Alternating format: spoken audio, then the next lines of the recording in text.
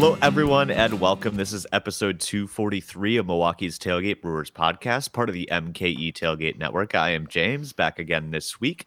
After Paul and Ryan so valiantly filled in for me, I was not feeling well last week at the last minute, and you guys held down the fort, so I much appreciate that. Paul, how's your weekend been?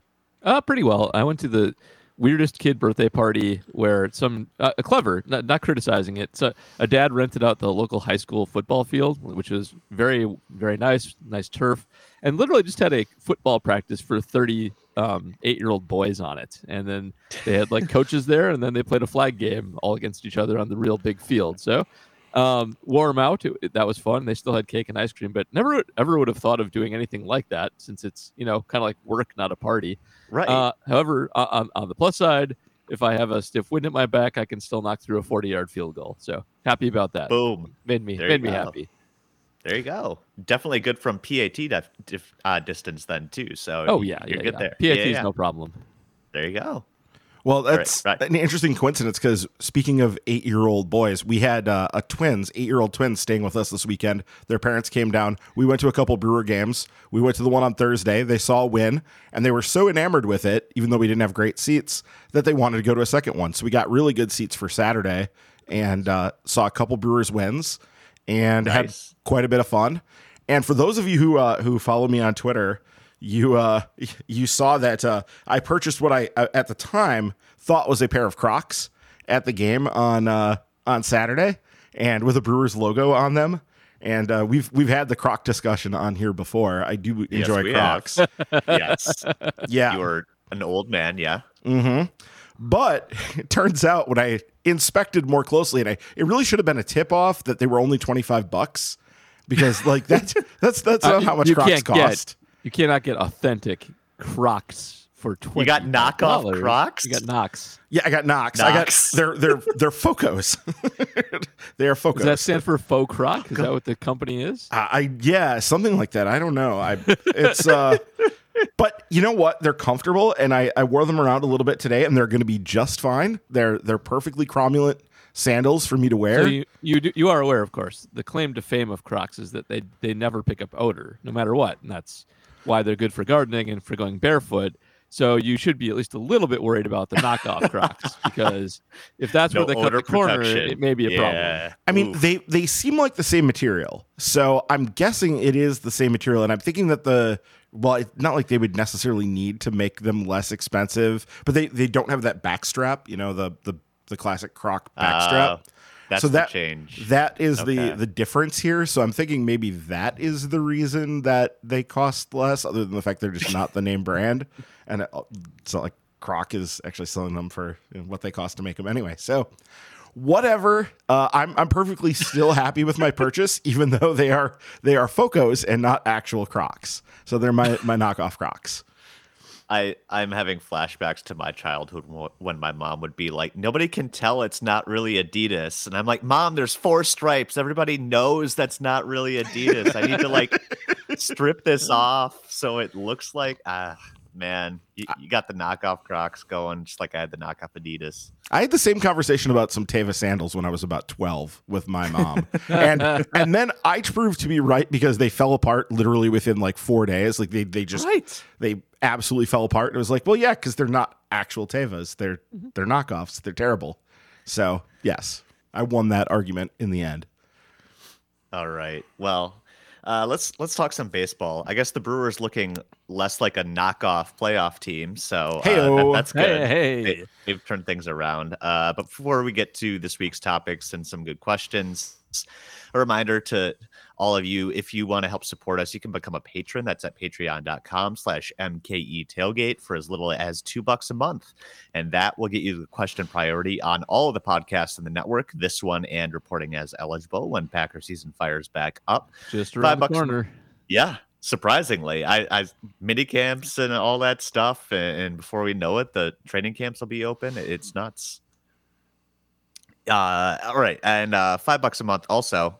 I should mention you get that extra subscriber exclusive podcast, the Minor League Extra with Ryan and James Anderson from RotoWire.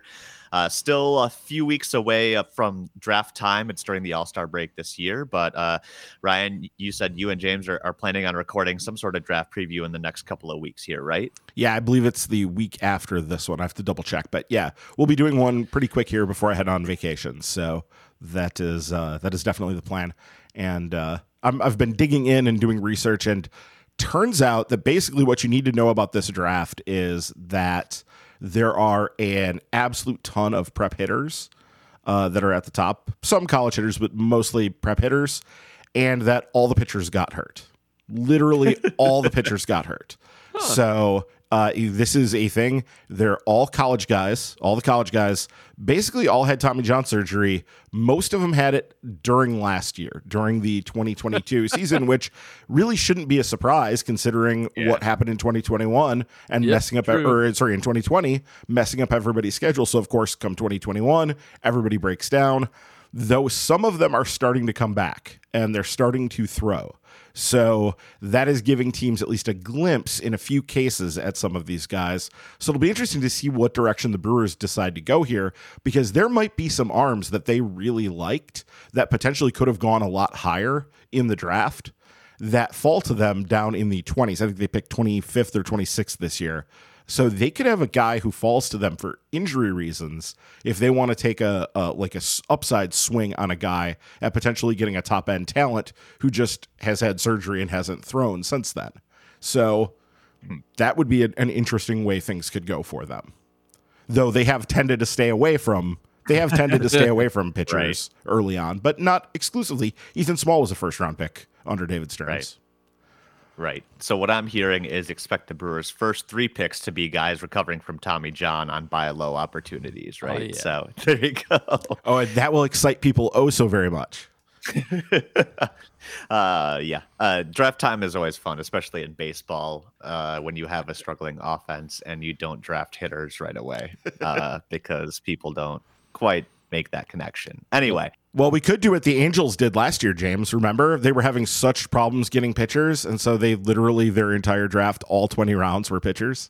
They did not draft a hitter in the entire draft. It was like, that seems like a sign that ownership is meddling in places they really shouldn't be meddling. Just a little bit, yes. Yeah. One of those guys should pan out, hopefully. It's an odds thing, throw a bunch of spaghetti at the wall, like Paul says. All right.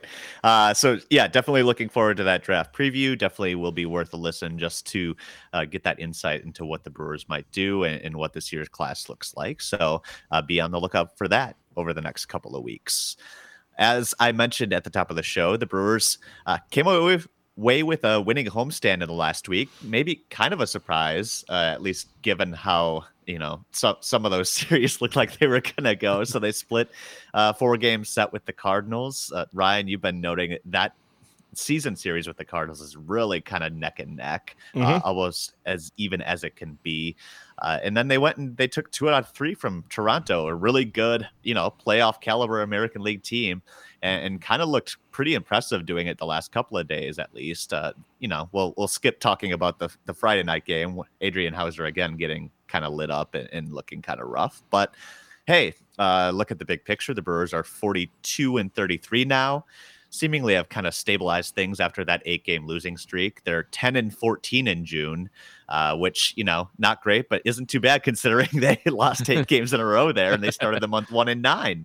So, things maybe turning around a little bit. Are we feeling, Paul, a little bit better about how the team is constructed now than we were maybe a couple of weeks ago? I don't know that this fundamentally changes how we view how it's constructed, because it's not like this gave us a bunch of new information and now we all think the offense is, great and not great, but good and back on track or anything like that. Fact of the matter is the Blue Jays especially have their Achilles heel is their pitching. And, sure. I think the one thing we do forget about the Brewers once in a while when they go through their long spells of not having a good offense is that they do have the ability to beat up on bad pitching. They do it in Cincinnati with some routine. When they run into Pittsburgh's bad pitchers, they put up runs. And when they run into, random AL teams like the Blue Jays that struggle with the pitching end of things, they can still light them up. They have at least enough averagey talent there that they'll capitalize on a mismatch. So that's good, and maybe that's something to hold on to. I would say it doesn't really do that for me because once they get to the playoffs, they're probably going to not run into a bunch of teams with substandard pitching that they can capitalize on, and they'll have their same old problem against high quality pitching. But it's nice to see them put up some runs on people. It had been a little while there, and they needed to do something also because their pitching is still lacking a little bit of depth right now with people hurt. It's nice to see them put up 10 anytime they can put up 10. Hooray for that. But it doesn't really change my viewpoint of them long term. The best thing is Rowdy Tella's revenge game is, we were kind of waiting for that to come through, and that's fun that actually happened. Absolutely. Well, I mean, for me, I was never all that worried about them to begin with because I thought that when they were in their doldrums that it was just a downswing, and I took it as this was happening because these are a bunch of injuries happening and because they've been on the road so much and just all those games were stacked up and they were just facing a lot of adverse conditions, and so they looked like crap for a while. And that happens to just about any baseball team. I just saw a thing today. I don't know if you saw this. The Yankees, the most powerful offense in quite a while now at this point, was no hit for, it was 14 or 15 innings before they finally got a hit. Yep. Yep. And it wasn't by particularly remarkable pitchers. I mean, the good Astros pitchers, like in general, the Astros have some good pitching, but it wasn't, like remarkable top flight guys. So you're going to have ups and downs in any season. And I always sort of took that for, what that downturn was, kind of a confluence of circumstances. And if you look at what the overall offense is at this point, I have the up to the minute numbers on this. They're now 13th in WOBA in MLB. So they're just slightly above average at 313. I don't think that it's a particularly bad group, and that probably undersells it by a little bit just because of the time that a lot of the important hitters have still missed and are currently missing in the case of Wong and Renfroe and some of those guys. But it looks like we're going to see kind of injuries pulling guys in and out of the lineup this year. I think we've sort of established now with, Wong is now on his second trip to the IL and Renfroe's on his second trip. And just about everybody important has missed at least some time, I guess, at this point, right? I'm having trouble thinking of anybody who really hasn't. I guess Narvaez's thing was COVID, so that wasn't like a true injury, but it was an illness. Yeah, and Yelich hasn't really landed on the IL, has he? Nope. Yelich has been healthy and a lot better, by the way, since he's moved into the leadoff role. That was going to be sort of the next point I was going to make about it was, as a leadoff hitter, again, up to the minute numbers on this, 83 plate appearances, he's hitting 306, 398, 417. So an 815 OPS, which that's pretty playable. If you have a guy getting on base at a 398 clip in your leadoff spot, if he can sustain that, he's pretty useful to this team. But the question then becomes, is this a blip on the radar? Is this just another weird thing? Right. And I don't know. Do you think this could be a situation where it's because he is in the leadoff role and he's not being asked to be a power hitter? Like that, there isn't an expectation on him as a leadoff hitter. They basically can just say to him, hey, you just need to go get on base. You do that really well. Go get on base.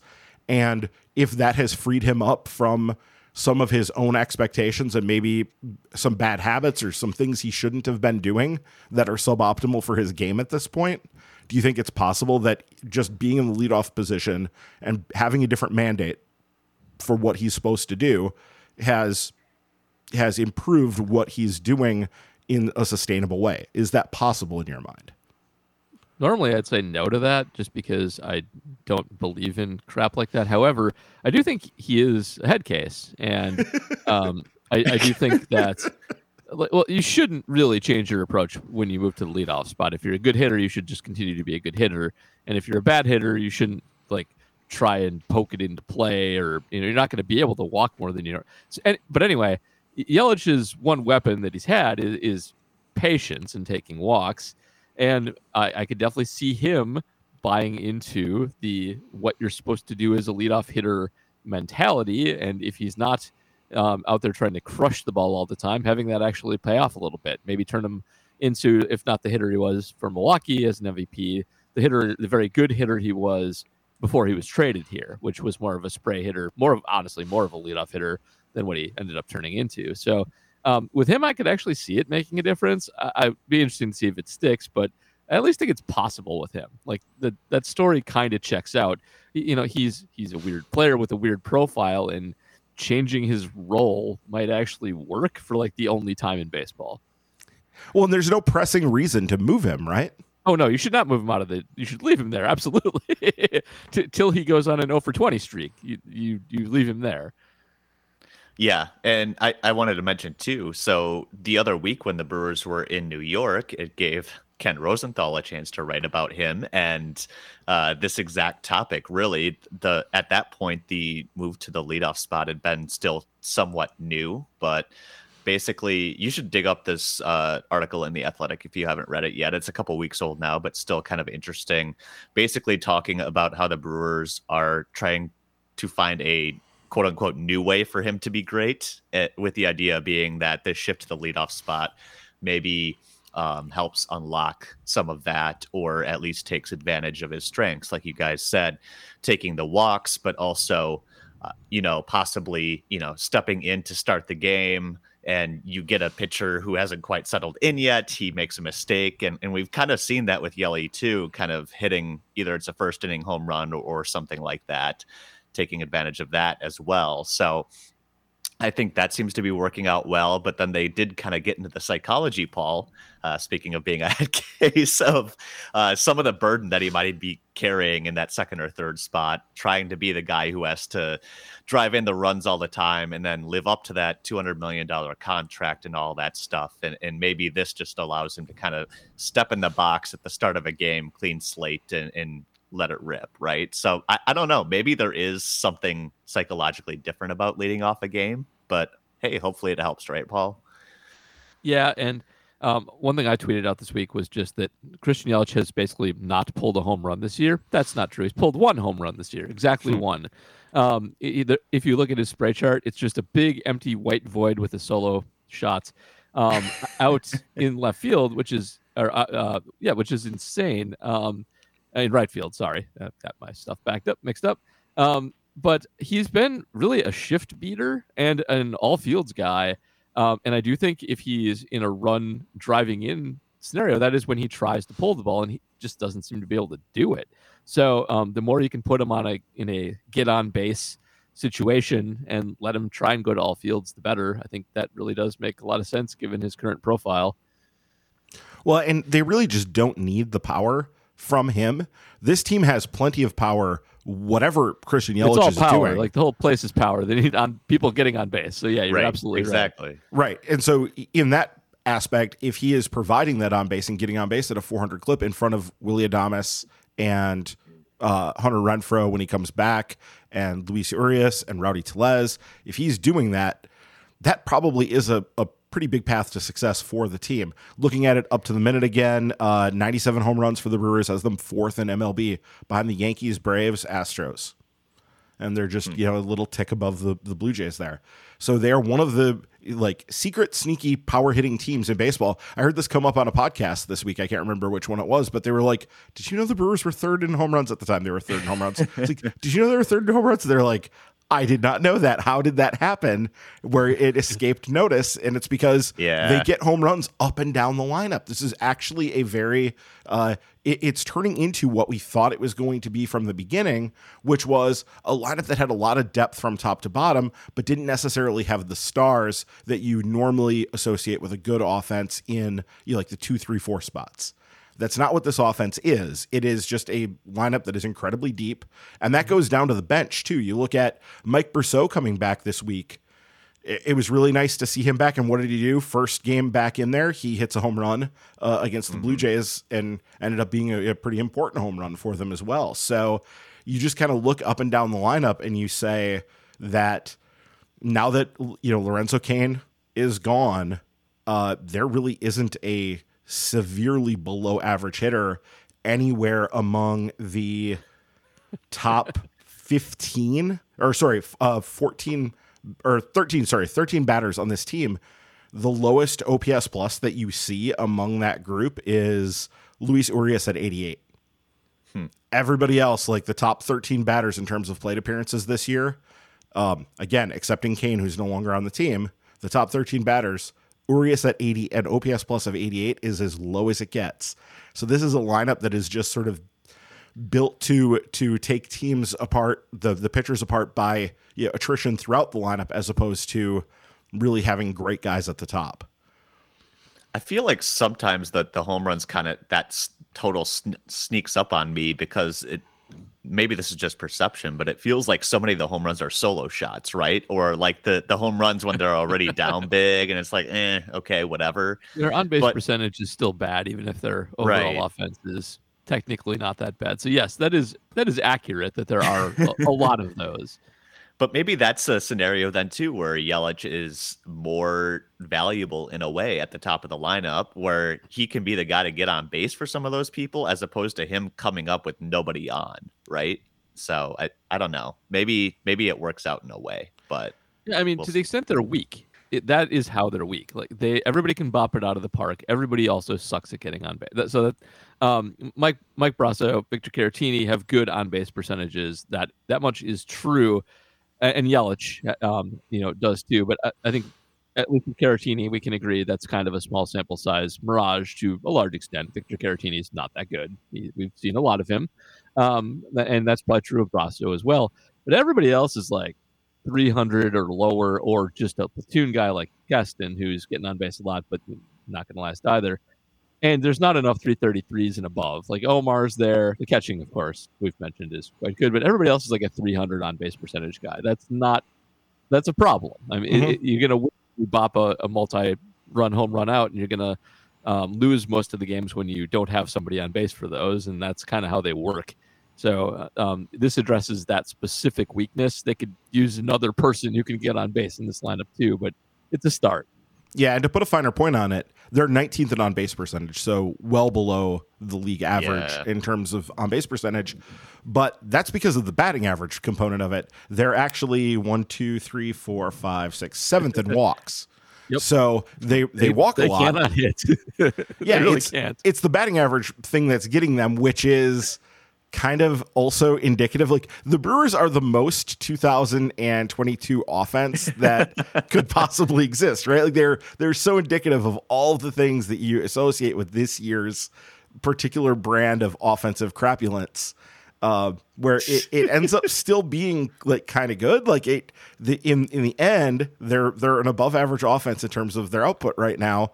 But it just looks like crap from what our expectations are, like what we associate with good offense. And I bet you that even really teams that have truly, really good offenses right now, their fans probably look at it and go, I just don't feel like this offense is that good, because they're probably rocking, like a 230 batting average as a team. And that happens to be really good this year, but it just doesn't feel that way from what we've, acculturated ourselves to with like how we expect offense to look. I feel like every Brewer game is just a contest to hit 3 home runs before they make 27 outs, and that those are the only outcomes that are allowed. That's what it feels like. Yeah, I mean, right now the league leaders in batting average are the Mets, and they have a 260 team batting average. That's the best in baseball. Is a 260. Yep. Noted offensive juggernaut, the New York Mets. That's actually kind of surprising. And the Brewers are down at the 25th spot. So they're way down towards the bottom. It is the thing that is dragging the rest of it down. And some of that is the strikeouts. Like, we can say that this is really obviously a 3 true outcomes team. They are 5th in strikeouts in MLB, which is not what you want, but also something that I think they've just sort of accepted as part of the price of doing business and building the team the way they're building it. Yeah. So what we're saying is there's plenty of room for opportunity for growth. Let's look at it that way. Yes. That's true. Put a positive spin on this. So they have room to grow. And I guess maybe it's a good thing, that they're starting to get some of these pieces back. So I guess if I'm feeling more encouraged, it's that they were able to put up, 10 runs on the Jays on Sunday, and they don't have Colton Wong in the lineup, and he should be back on Tuesday, according to all reports, as well as Brandon Woodruff. He's on track to rejoin the team in Tampa. So they're at least getting a couple of those pieces back. But as we noted, Hunter Renfroe, one of the big boppers in the lineup, going to be probably out for a while. It sounds like that hamstring injury is probably worse than they thought it was. So never good. Hamstrings always suck. Once you hurt one, it's tough to come back from quickly. So that may be something where the Brewers need to address that sooner rather than later too. But we'll see what happens there. But I guess maybe kind of encouraging going forward. And I think also helpful is the fact that once we get past these two games against Tampa Bay, it's an 11-game stretch with nothing but Pirates and Cubs, right? So, Paul, like you were saying, the Brewers know how to beat up on crappy pitching, and enough is coming along the way that, maybe things should be all right. Yeah, should be fine. They own these stretches. I think when the season was just getting started, we got a lot of questions. Just the Brewers seem to be good at beating up on bad teams. Is that enough to win the division? And I believe our answers were uniformly, well, yes, it is. Yep. They play a lot of bad ones in the division, and so they should.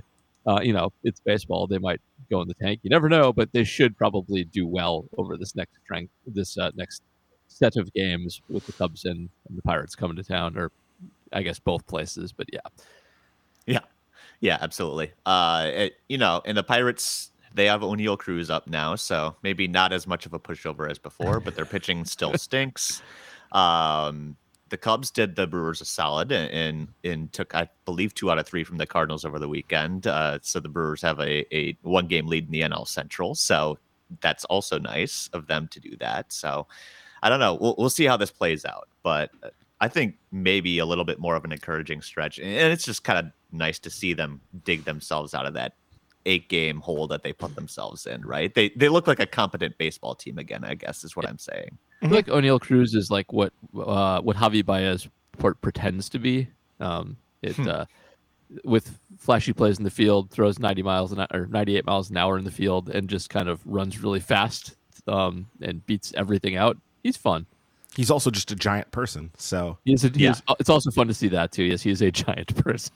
Yes, I love the fact that the Pirates started a 6'5" shortstop and a 5'11" first baseman in the same game. That's he's not 6'5", he's 6'7", maybe 6'8". Like 6'7". Yeah, like it is. He is a large ridiculous. Human, very large human. Hopefully, he can stick at shortstop for a while because that's just a fun fact. But hey, definitely has the arm for it. All right, let's move on to questions this week. We've got some Patreon questions. Of course, they get question priority here on the program. And I guess I want to start with like a 2-for-1 special here because Mark Podscarby and Jeffrey Amenecker both asking about Ethan Small, who, turned in another good start in AAA. But on Sunday, it was Chichi Gonzalez getting the start, as we mentioned. So let's start with Mark, who's asking, why are the Brewers starting Chichi Gonzalez over Ethan Small?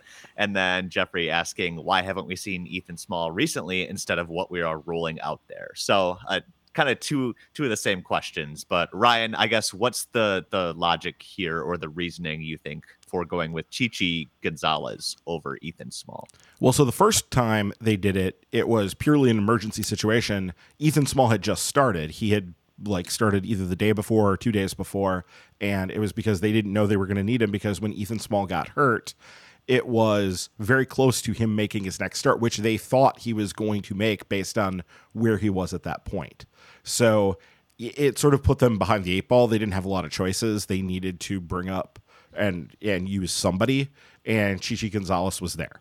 So it was an emergency situation, and they just had to go with it. The second one is a little bit more interesting, and why they chose to do that, I don't know. Ethan Small had a couple of somewhat rough starts in AAA leading up to his last start on June 25th, so the one that he made after Gonzalez's last start, and he went 7 strong in his last start. So before that, it had been kind of a mixed bag. He had some ERA ballooners before that, and had this one strong start against Gwinnett, and then they just decided to stay with Chichi Gonzalez. And why might a team do that? Lots of reasons. They may have liked what they saw from him. They may have just not wanted to upset the apple cart, thought that it would be silly, because chances are at this point, with Brandon Woodruff coming back and with the Brewers having 3 off days before the All-Star break, which is 3 weeks, starts 3 weeks from today. So with knowing those things, knowing that they're probably going to go down to a 5-man rotation, or they're going to be at a 5-man rotation for the next few weeks, they knew that this was kind of a one-off start. Even though it was his second start, they knew that this was going to be the last one for Chichi Gonzalez. So my guess is just thought, well, why upset the apple cart? Why bring up Ethan Small for one start when we would just be sending him down again anyway to keep starting, because they aren't going to be using him in that role here. So I don't think they would bring him up to pitch him out of the bullpen. So I think it was just one of those things where there was no pressing reason to bring up Small over Gonzalez for this one start. And it certainly looked like Gonzalez was going to get his head handed to him in the first inning. I thought, this is headed for Craig Counsell punt territory. Yeah. And then both times. Yeah. And then the team stabilized and he stabilized. And, it helps when I think a pitcher sees their offense just racking up run after run after run, and then gives the pitcher the lead, and they can start pitching, downhill a little bit at that point and not necessarily worrying about being too fine, and knowing that they have a little bit of wiggle room to do stuff. It does very often free up pitchers, and you get some decent performances from them at that point. So I don't expect to see Chichi Gonzalez long-term here, but I don't think we should read much into the fact that they decided to start him on Sunday. Yeah, I guess, Paul, there's also a really good chance we see Ethan Small soon-ish, right? Like, assuming that, I guess, unless the Brewers make a trade for a starting pitcher or something, I think it's safe to assume he's going to be pitching or making starts in the second half of the season in these scenarios, right? Probably, yes. And I mean, that one of the reasons that Ryan's correct is there's a plan for Ethan Small. There's always a plan for every Brewer young pitcher that comes up, and usually they do get them a spot appearance now and then, like Small had earlier. But they probably do want to keep him on a set rotation down there. They're probably working on things with him. And it's not like he's like beating the door down to get up to the majors. He's been good for sure. But he's had hiccups now and then as well. And they don't, if they needed him bad enough to keep the season going, he'd be up already. That's the other thing as well. But these little spots they run into, they also used to evaluate guys. Chichi Gonzalez has been basically terrible his entire career, from what I can tell. But he's pitched in Colorado, which can do a number on your head. And every once in a while they see something in somebody that they think they can fix. Maybe add a pitch to an arsenal, and suddenly a guy's good. So they bring those guys in, they see what they can do with them, they shuffle them off, and then they go to the real plan if they don't work out, which is what Small will be eventually.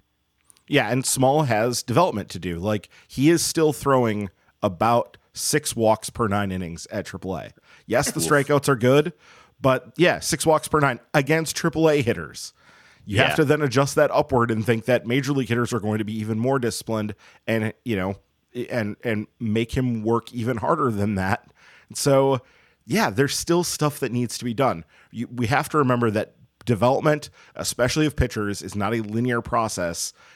Guys have to go through these steps and figure out what is going to work. And I think that Paul mentioned this, I mentioned this back when Ethan Small was up for his brief cup of coffee before, that part of the value of that was showing Ethan Small, this is what it's like to pitch in the big leagues. This is what you're going to have to face. These are the corrections and the mistakes you're going to have to fix. You need to get your command sorted out, or you're not going to have success. It's just not going to work against big league pitchers. You're not going to be able to dominate the rest of the hitters the way that you dominate the rest of the hitters to make up for those walks the way you have in AAA doing it at the big leagues. You're going to have to get better. And so they showed him that. He saw that. And I'm sure he's been working on it in AAA, but we haven't really seen it yet. And so, yes, we will probably see Ethan Small again, but he has work to do. Even though the overall ERA is good, and we still think he's a good prospect and all of that, but there's work to do. And the Brewers are very, very good at getting pitchers to go through those steps. They have a very well-established track record at this point. So don't read anything too deep into this. The fact that they're hesitating on bringing him up right now and they're preferring somebody with the mediocre track record of Chichi Gonzalez to him, it's just one of those things that happens with pitcher development. Right, or even Jason Alexander too, Sure. Like I feel like he would not be one at the start of the season that you would expect to get multiple starts ahead of Ethan Small, but he's managed to at least walk the tightrope finally and get out of those jams, even if Ryan and I were panicking as Craig sent him out for a third time through the order against Goldie and Arenado the other day. But hey, it worked out fine. So yeah. But yeah, I have no doubts that Ethan Small will be up eventually too. All right, next question comes from Jay Google saying, it's Jim Bowden season. He ranked his top 12 players that could be on the move, and he had the Brewers listed on about 90% of those players. Besides Brian Reynolds, which would you like the most? So I pulled this up on The Athletic, and yes, Brian Reynolds is top on the list. And yes, he lists the Brewers as a best team fit along with, 8 other teams. So yeah, I was going to say half the league, there. Basically. Yeah. Definitely could use Brian Reynolds. Number 2 is Wilson Contreras. Brewers not on that list because as we have talked about, the Brewers catching situation, actually not one of their problems in the offense. Number 3, Josh Bell. Brewers are listed there. Number 4, Trey Mancini. Brewers are listed there. Number 5, Andrew Benintendi. Brewers are listed there. Number 6, Anthony Santander. I don't think that's a name we've brought up, but Jim Bowden thinks the Brewers should look at that. Number 7, Dominic Smith. Not listed there, which is kind of weird that you would list Josh Bell and not Dom Smith. Biggest question mark on the whole thing is, I think, the Brewers not being in on Dominic Smith per Jim Bowden. I feel like he just didn't control V right. That's my guess.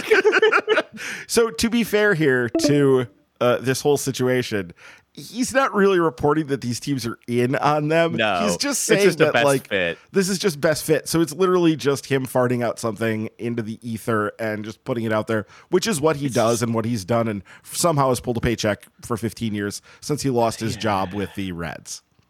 Yeah, it's just the logical inconsistency there of, every other first baseman, but not Dom Smith. Right. Anyway, Josh Bell fits, but not Dominic Smith. Right. Yeah. Number 8, Paul Noonan favorite, Ramon Laureano. Brewers listed there as one of 3 teams. Number 9, Whit Merrifield, who has been horrible this year. But hey, the Brewers could still use him, according to Jim Bowden. Number 10, Mitch Haniger, former Brewers minor leaguer. Hey, why not? Put the Brewers on that list. Number 11, Nelson Cruz, ditto. Put him on there. And then number 12, Adam Frazier. What the hell? Brewers could use him too. So, yes, that's 10 of 12 on there. Mm-hmm. Out of those, Paul, I guess we know your love for Ramon Laureano. Is that your pick here, or is there another name on that list you really like? I like him best, but like if I would like a bopper or two. So like Josh Bell, that would be fine. I'd be down for that. Mancini'd be fun. Yeah. Yep.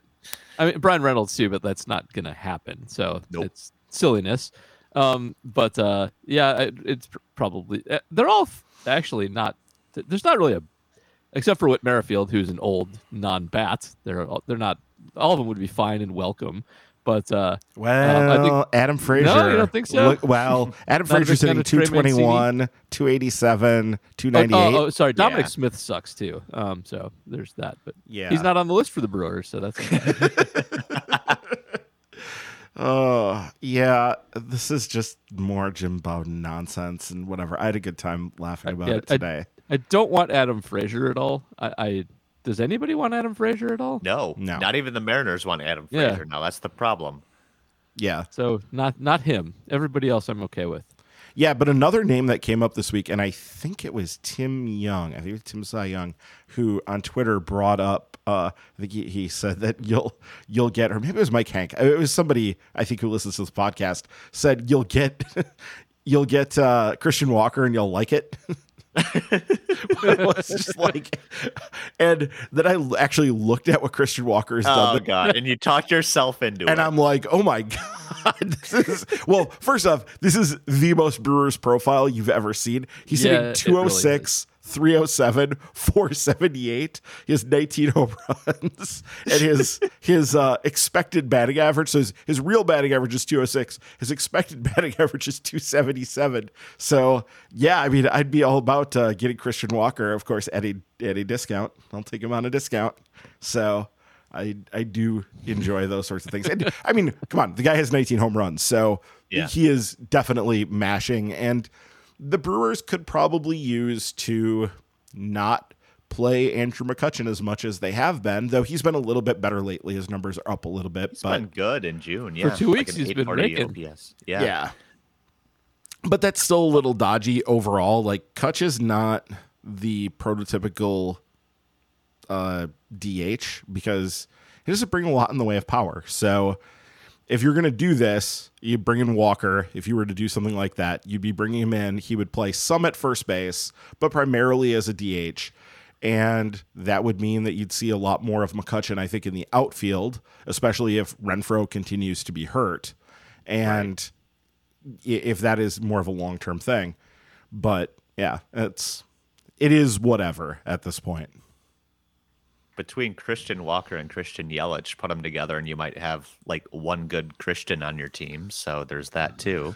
Like they're like the missing pieces of the puzzle for each other. Yes, like the yin and yang. Exactly. Like you have one guy has power and nothing else, and the other guy has everything else and not the power. So you combine them together and you get, it's like a super Megatron at that point, right? Yes, there you go. Maybe that's the fix. I don't know. Yeah. So there's lots of people on that list. Like I said, Trey Mancini just seems like fun because he can mash the ball. But other than that, I mean, I don't think Benintendi's good, but I want him for meme purposes. His name is fun. You can do a lot with that. Exactly. That's the entire reason he was popular in Boston. Correct. So, there That's you go. it. Oh, okay. So actually, I have to amend this because it wasn't either of the two people that I mentioned as possibility. And I'm sorry, I'm going to butcher your last name, Abe, but it's Abe Jarweski that was bringing this up to me. He said, they're going to trade for Christian Walker, and you will like it. It would be a very Stearnsy move. It would be the most Stearnsy move. Yeah, yes. It would. Yep. That's what happens when the trade price for Ramon Laureano is too high, right? So let's go to our next Patreon question from Stephen Paff asking, what do you guys think of a Ramon Laureano trade? It looks like he has some control left and plays solid center field.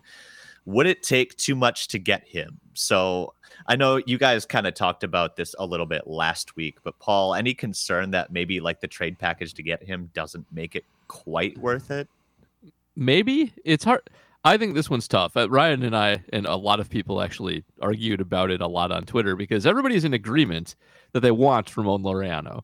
But it's hard to tell exactly what other teams will think of him value-wise, and also who will be around contending who needs a center fielder as much as Milwaukee does. There are a few teams that might, but there also might not be by the time trades actually happen. And I think pegging his demand is actually pretty tricky. So I won't speak for Ryan, but I could see this being very kind of varied.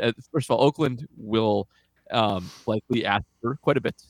They don't pay people, but they like cheap prospects. And I'm honestly not sure. I think this is one where you do kind of wait and see how the market develops on him before you get too invested in it. And I could see not having to give up a top prospect for him. But I could also see there being quite a robust market where there are some top 100s that enter the fray as offered up. So I think he's hard to peg. Yeah, I think that's fair. And I think that this also does really show you how dumb Jim Bowden is, because he has 10 different teams listed as being interested in center fielder Brian Reynolds. And he has 3 different teams being interested in center fielder Ramon Laureano. Yeah. So that doesn't make any sense. Like if Reynolds even is on the market at all, which I think we're kind of skeptical that he's going to be, like, why would a team that, if you were interested in Reynolds, so you presumably were looking for help in center field, why would you then not be interested in Ramon Laureano, which doesn't make any sense. But yeah, I think that it has the potential to be a lot, though a lot in this market is relative because we're just not really, the price that teams pay for players is not what it used to be in terms of prospects. It's just, we're in a different world than what we're used to, from before, where to get a good player, especially a good player with control, you had to give up some serious prospect capital. Just for the most part isn't really true anymore. Teams hold on to their prospects. They really highly value their prospects. And I guess what I did say on Twitter was, I don't know that I would necessarily be happy about trading everybody in the system besides Joey Wiemer and Jackson Chourio to get Ramon Laureano, but I'd be willing to listen on anybody else. Like if somebody, if Billy Beane, or actually be David Forst, if they say like, we're not going to do this without Jackson Chourio or Joey Wiemer, you hang up. You're not going to do those deals. But just about anybody else would be worth having a conversation about, I think. Mm-hmm. So there's definitely a chance that this could get away from them. And in that case, we've seen David Stearns be more than willing to walk away. And we've also seen him be very willing to get creative at the trade deadline to figure out different ways to adjust the roster, where, they brought in Mike Moustakas because they had a hole at second base, and Mike Moustakas had never played second base before. Exactly. And then they ended up moving Travis Shaw over there, who had never played second base before. So it was all just very strange. The point of all that is that ultimately the Brewers are going to do things that you don't expect them to do. How many of us had Eduardo Escobar as a guy we thought the Brewers were going to end up with? Right. And then he ended up on the Brewers last year, and it made perfect sense. It was fine. Yeah. So I think something else that's kind of interesting about a Ramon Laureano trade, and, I missed all the fun last week talking about this, but I know it's been brought up on other podcasts and stuff too, that Oakland kind of operates a little bit differently in these trade situations too, right? Because as you guys mentioned, they are cheap and they like cheap labor, but they also tend to, I guess, prefer other organizations develop players first. They tend to trade for guys who are closer to the majors, I think, than maybe a lot of other teams would too. Mm-hmm. So I guess, does that maybe factor into something like this too? Like, is, say, Bryce Terang more appealing to them than somebody who's maybe 19 years old in A-ball, And how does that, I guess, Ryan, benefit the Brewers or hurt them? Well, they're weird about what the different things they look for. They grab sort of different players than what people generally expect. And yeah, they tend to like guys who have certain skill sets that they can work with. Somebody who does one thing really well is a thing that they look for, like when they brought in Christian Pache in the deal this year when they sent out Matt Olson. That they got a guy who has legit stud defensive abilities that are present right now, and they're going to work on developing the rest of it up as they go. So they're weird about what they look for. It's not always guys who are close, though it often does tend to be. Sometimes it's guys who are further away. I think of the Marcus Semien get back when they did that. I think that was in exchange for Josh Donaldson. That was, I think so. I think that's right. Yeah. So they just have weird. Nobody ever sees what the A's are doing, and they're like so far ahead of the curve. They were the ones that first figured out that you want to, elevate and celebrate, and so get a bunch of guys who hit a lot of balls in the air. And they did that, and all of a sudden they were really good out of nowhere when nobody really expected it in, was it 2013, 2014. So they catch teams by surprise constantly, and that's because they have to be on the cutting edge. So what exactly that means, I don't know. It means that you're going to potentially give up guys you're not expecting. I think is the fairest way to say that. You're not necessarily going to see it coming, what they're going to be asking for. Sure. One last Patreon question from Adam Post, and it kind of tacks onto this discussion here. So he's asking, with all the Brewers Twitter chatter about a Ramon Laureano trade, how much would the Brewers need to give up to also get Frankie Montas in that trade? And would you do it? So I guess, Ryan, we'll start with you again. Like, how does that change the math if you were to ask for Frankie Montas on top of Laureano? I think that changes it a lot. I mean, Montas is a much more valuable asset on this trade market than Laureano is. Laureano has some questions about, the fact that he is coming off the PED suspension and right. Yep. It doesn't have the firmly established track record of being really good. Whereas right now, Frankie Montas is legit really, really good. And I think there are very few teams that are contending who couldn't the Brewers could happily take Frankie Montas and put him in this rotation, and it's a substantial upgrade over what they have. And that's hard to do when you're as good as the Brewers are with their pitching. But that's just how good Montas is. Yep. So, yeah. Yeah, he would cost a lot more, and I'd probably do it, but, never know without specifics. Yeah, exactly. I mean, then you're definitely talking about giving up a top-end guy. I can't imagine you're then Joey Weimer and Jackson Chourio maybe enter the chat, right? Like that, it's hard to imagine getting an arm like that without getting high-end talent, right? So, I don't know. I agree. All right. Thanks for all the questions this week, everybody. A reminder, $2 a month gets you question priority here. You can also always send us a question on Twitter, even if you're not a patron, at MKE Tailgate on Twitter. You can also follow all of us. Ryan is at RD Top. Paul is at Badger Noonan. I'm at James L on Twitter. You also get a shout out here on the program when you become a new patron.